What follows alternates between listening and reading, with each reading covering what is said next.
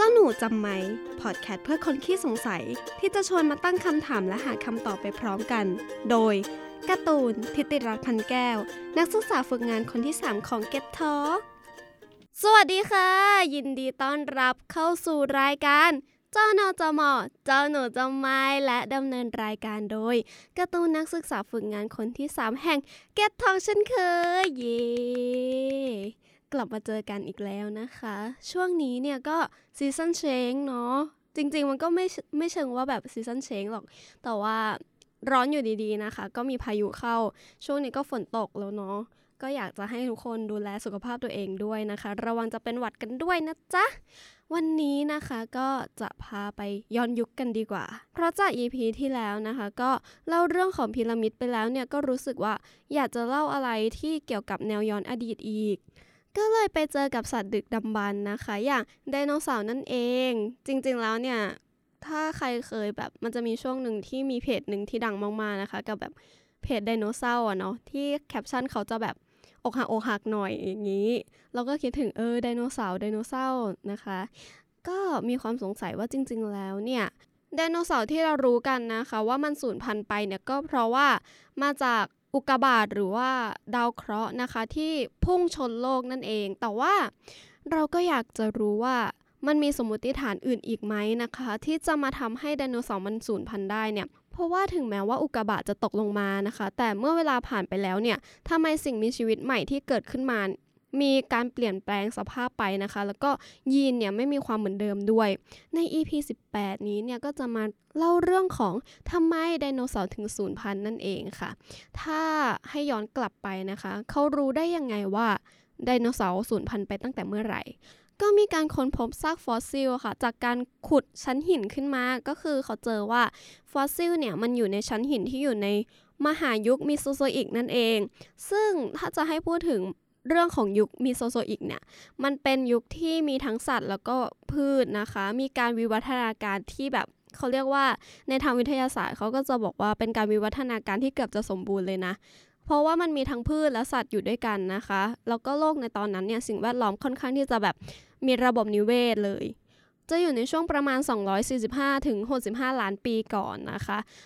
มันจะมีสิ่งมีชีวิตที่มีการวิวัฒนาการเพิ่มขึ้นแล้วก็มีการกำเนิดมากขึ้นด้วยแล้วเขาบอกว่ายิ่งในทะเลเนี่ยสิ่งมีชีวิตเกิดขึ้นเยอะมากจนแทบแบบนับไม่ได้เลยแล้วยุคมิโซโซอิกเนี่ยค่ะมันจะครอบคลุมยาวนานอยู่แบ่งได้อีก3ยุคย่อยนะคะก็ไม่ค่อยนานแล้วค่ะก็แค่แบบแบ่งได้อีก3ยุคย่อยยุคแรกนะคะก็คือยุคไทรเอซิสนะคะจะเป็นช่วงแรกของมิโซโซอิกเลยก็คือจะมีสัตว์ที่เกิดใหม่เนี่ยขึ้นมาเยอะนะคะแล้วก็มีสัตว์เลื้อยคลานที่มันมีก่อนหน้านี้มาแล้วแต่ว่ามันกำลังจะถูกแทนที่ด้วยเจ้าไดโนเสาร์นั่นเองต่อมานะคะก็เป็นยุคที่คุ้นเคยกันดีคุ้นหูกันนะคะกับจูราสสิกนั่นเองที่เอามาทำหนังมากมายเลยยุคนี้เนี่ยเขาเรียกว่าเป็นยุคแบบแห่งไดโนเสาร์เพราะว่ามันเป็นยุคที่ไดโนเสาร์อะค่ะกำลังจะมาแทนที่พวกสัตว์เลื้อยคลานหมายความว่าสัตว์เลื้อยคลานยังอยู่นะคะแต่ว่ามันจะมีสายพันธุ์อื่นขึ้นมามากกว่าสัตว์เลื้อยคลานแค่นั้นแล้วก็ในช่วงยุคสุดท้ายเนี่ยก็คือยุคคริเทเซียสมันเป็นยุคสุดท้ายของมหายุคมิโซโซอิกนี้นะคะสิ่งมีชีวิตที่เกิดขึ้นใหม่เนี่ยก็จะพบได้เช่นแบบงูนกหรือว่าแบบพืชมีดอกนะคะไดโนเสาร์ก็มีวิวัฒนาการให้มีแบบพวกนอหรือว่าครีบหลังแล้วก็มีผิวหนังหนานะคะเอาไว้สำหรับป้องกันตัวนั่นเองและปลายยุคนี้นะคะเกิดการสูญพันธุ์ครั้งใหญ่เลยไดโนเสาร์เนี่ยสูญพันธุ์ทั้งหมดสิ่งมีชีวิตอื่นนะคะก็ถ้าตีเป็นประมาณแบบ 100%ก็จะสูญพันธุ์ประมาณ 70% นั่นแหละค่ะต่อมาก็คือนักวิทยาศาสตร์เนี่ยพบหลักฐานว่า 75% ของสายพันธุ์สิ่งมีชีวิตทั้งหมดในยุคคริเทเซียสเนี่ยสูญพันธุ์ภายในระยะเวลาแบบรวดเร็วและถูกแทนที่ด้วยพืชดอกนะคะสัตว์เลี้ยงลูกด้วยนมและสัตว์ประเภทนกนั่นเองพอเมื่อสิ้นสุดยุคของคริเทเซียสนะคะก็กลายเป็นว่ามันก็ถึงจุดสิ้นสุดของไดโนเสาร์ด้วยจริงๆเขามีสาเหตุของการสูญพันธุ์ไดโนเสาร์อยู่มีสมมติฐานแบบเยอะมากๆที่เขาได้คิดกันเอาไว้นะคะอย่างเช่นว่าไดโนเสาร์เนี่ยตัวใหญ่เกินไป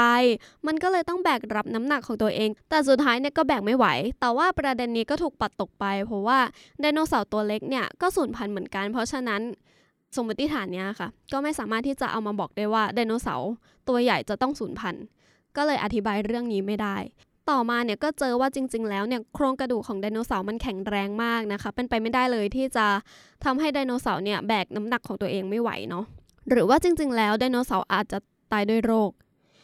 บ้างก็คิดว่าไดโนเสาร์ที่สูญพันธุ์เนี่ยค่ะเป็นเพราะว่าโรคระบาดแต่ว่าประเด็นนี้ก็ถูกตัดทิ้งอีกเพราะว่าไดโนเสาร์บางตัวที่มีโรคเนี่ยก็มีวิวัฒนาการให้อยู่รอดต่อไปได้อยู่ดีเพราะฉะนั้นประเด็นนี้ก็ถูกปัดตกไปอีกเช่นกันค่ะหรือว่าจะเป็นเพราะไดโนเสาร์โดนสัตว์เลี้ยงลูกด้วยนมโจมตีอย่างที่บอกไปว่าในยุคมีโซโซอิกเนี่ยมีสัตว์เลี้ยงลูกด้วยนมอย่างพวกสัตว์เลื้อยคลานหรือว่าสัตว์ต่างๆเนี่ยอยู่ด้วยนะคะเพราะเชื่อว่าสัตว์เลี้ยงลูกด้วยนมเนี่ยไปแย่งอาหารของพวกน้องไดโนเสาร์อย่างเช่นว่าไปขโมยของไดโนเสาร์มาคือก็ไม่เข้าใจว่าถ้าน้องขโมยจริงจะขโมยทำไมแต่ต่อมาก็เจอคำตอบว่าสัตว์พวกนี้เนี่ยไม่ได้มีส่วนเกี่ยวข้องกับการสูญพันธุ์ไดโนเสาร์เลยนะคะหรือว่าจริงๆแล้วเนี่ยดอกไม้มีพิษหรือเปล่าที่ทำให้ไดโนเสาร์เนี่ยสูญพันธุ์มันก็มีพืชดอกชนิดแรกอะค่ะที่วิวัฒนาการในยุคนั้นอยู่เลยเข้าใจว่าดอกไม้พวกนี้เนี่ยมันอาจจะเป็นพิษต่อไดโนเสาร์ซึ่งประเด็นนี้ก็ถูกตัดทิ้งไปอีกเหมือนเดิมนะคะเพราะว่าเขาก็เจอว่าไดโนเสาร์เนี่ยก็มีวิวัฒนาการให้กินพืชชนิดนั้นได้อยู่ดีนะคะแล้วอะไรกันแน่ที่ทำให้ไดโนเสาร์มันหายไปนะคะระหว่างยุคมีโซโซอิกเนี่ยไดโนเสาร์พันธุ์ใหม่จะมีวิวัฒนาการแทนที่พันธุ์อื่นเสมอนะคะมันก็เลยเป็นเรื่องแปลกที่ว่าเมื่อสิ้นสุดมหายุคลงแล้วเนี่ยทำไมไดโนเสาร์ทั้งหมดก็สูญพันธุ์ไปพร้อมกันนะคะอย่างที่เพิ่งได้เล่าไปว่ามันต้องมีบางอย่างที่มาฆ่าไดโนเสาร์แล้วก็หยุดยั้งไม่ให้มีพันธุ์ใหม่ขึ้นมาด้วยปัจจุบันนักวิทยาศาสตร์เขาคิดว่าไดโนเสาร์สูญพันธุ์เพราะการเปลี่ยนแปลงอย่างกระทันหันแล้วก็รุนแรงอะค่ะถ้าย้อนกลับไปเมื่อตอนที่ดาวเคราะห์น้อยพุ่งชนโลกในยุคนั้นนะคะที่มีสิ่งมีชีวิตแบบตายเป็นจำนวนมากเลยมันตกอยู่ที่แหลมยูกาตันนะคะประเทศเม็กซิโกการเปลี่ยนแปลงครั้งนั้นเนี่ยมีอะไรที่เปลี่ยนแปลงไปบ้างเขาบอกว่าก็มีการเปลี่ยนแปลงในเรื่องของพืชนะคะเมื่อพืชเนี่ยเปลี่ยนแปลงอาหารของไดโนเสาร์ก็เลยเปลี่ยนไปด้วยเหมือนกันแต่การเปลี่ยนแปลงก็ค่อยเป็นค่อยไปไดโนเสาร์ก็เลยวิวัฒนาการตามไปด้วยหรือว่าจะเป็นเรื่องของสภาพอากาศที่เปลี่ยนแปลงปกติในยุคมีโซโซอิกโลกจะมีแบบอากาศอบอุ่นนะคะแต่พอสิ้นสุดยุคลงเนี่ยอากาศก็เริ่มเย็นขึ้นแล้วผู้เชี่ยวชาญเขาคิดว่าสภาพอากาศหนาวเนี่ยมีส่วนที่ทำให้ไดโนเสาร์สูญพันธุ์ไปด้วยเพราะไดโนเสาร์ส่วนใหญ่ไม่มีขนนะคะที่จะช่วยแบบกักเก็บความร้อนไว้ในร่างกายและตัวมันเนี่ยก็ใหญ่เกินกว่าที่จะทำให้ร่างกายอบอุ่นอีกครั้งจากฤดูหนาวนั่นเองนะคะและหลังจากที่ดาวเคราะห์พุ่งชนโลกแล้วเนี่ยก็เลยทำให้โลกไม่เหลืออะไรให้กินนะคะทุกวันนี้เนี่ยมันก็ต้องพึ่งพากันเรื่องของอาหารเนาะเพราะงั้นถ้าสายใยอาหารของไดโนเสาร์ขาดไปในช่วงปลายของยุคมีโซโซอิกเนี่ยมันก็เลยสูญพันธุ์นั่นเองหรือว่าจะเป็นเพราะว่ามันไม่มีแสงแดดสิ่งมีชีวิตที่อยู่ใกล้จุดที่ดาวเคราะห์น้อยนั้นตกลงมาค่ะมันทำให้เกิดพวกฝุ่นพวกแก๊สมันฟุ้งกระจายไปทั่วโลกเลยนะแสงแดดเนี่ยก็เลยถูกขวางกั้นโลกเราก็เลยเริ่มหนาวแล้วก็เริ่มมืดนะคะพอไม่มีแสงเนี่ยพืชก็ตายเนาะสายใยอาหารก็ขาดเหมือนกันและเมื่อ65ล้านปีก่อนเนี่ยเขาบอกว่ามีภูเขาไฟขนาดมหึมานะคะระเบิดถ้าเทียบกับปัจจุบันเนี่ยก็คือระเบิดอยู่ที่อินเดียนั่นเองสิ่งนี้เนี่ยสร้างความเสียหายเหมือนกับการที่เกิดจากดาวเคราะห์น้อยตอนนั้นเลยนะเพราะว่ามันร้อนเกินไปเมื่อตอนที่พุ่งชนเนี่ยดาวเคราะห์น้อยจะพ่นหยดน้ำเหมือนฝุ่นละอองออกมาค่ะซึ่งหลังจากฝุ่นละอองนั้นจับตัวกันเนี่ยมันก็ยังแบบเป็นละอองน้ำที่ยังค้างอยู่ในอากาศนั่นเองซึ่งละอองน้ำนี้นะคะจะกักเก็บความร้อนจากดวงอาทิตย์เอาไว้โลกก็เลยร้อนเหมือนแบบเป็นเรือนกระจกขนาดใหญ่เลยความร้อนที่มากเกินไปนี้อะค่ะก็เลยทำให้ไดโนเสาร์สูญพันธุ์ในที่สุดนะคะ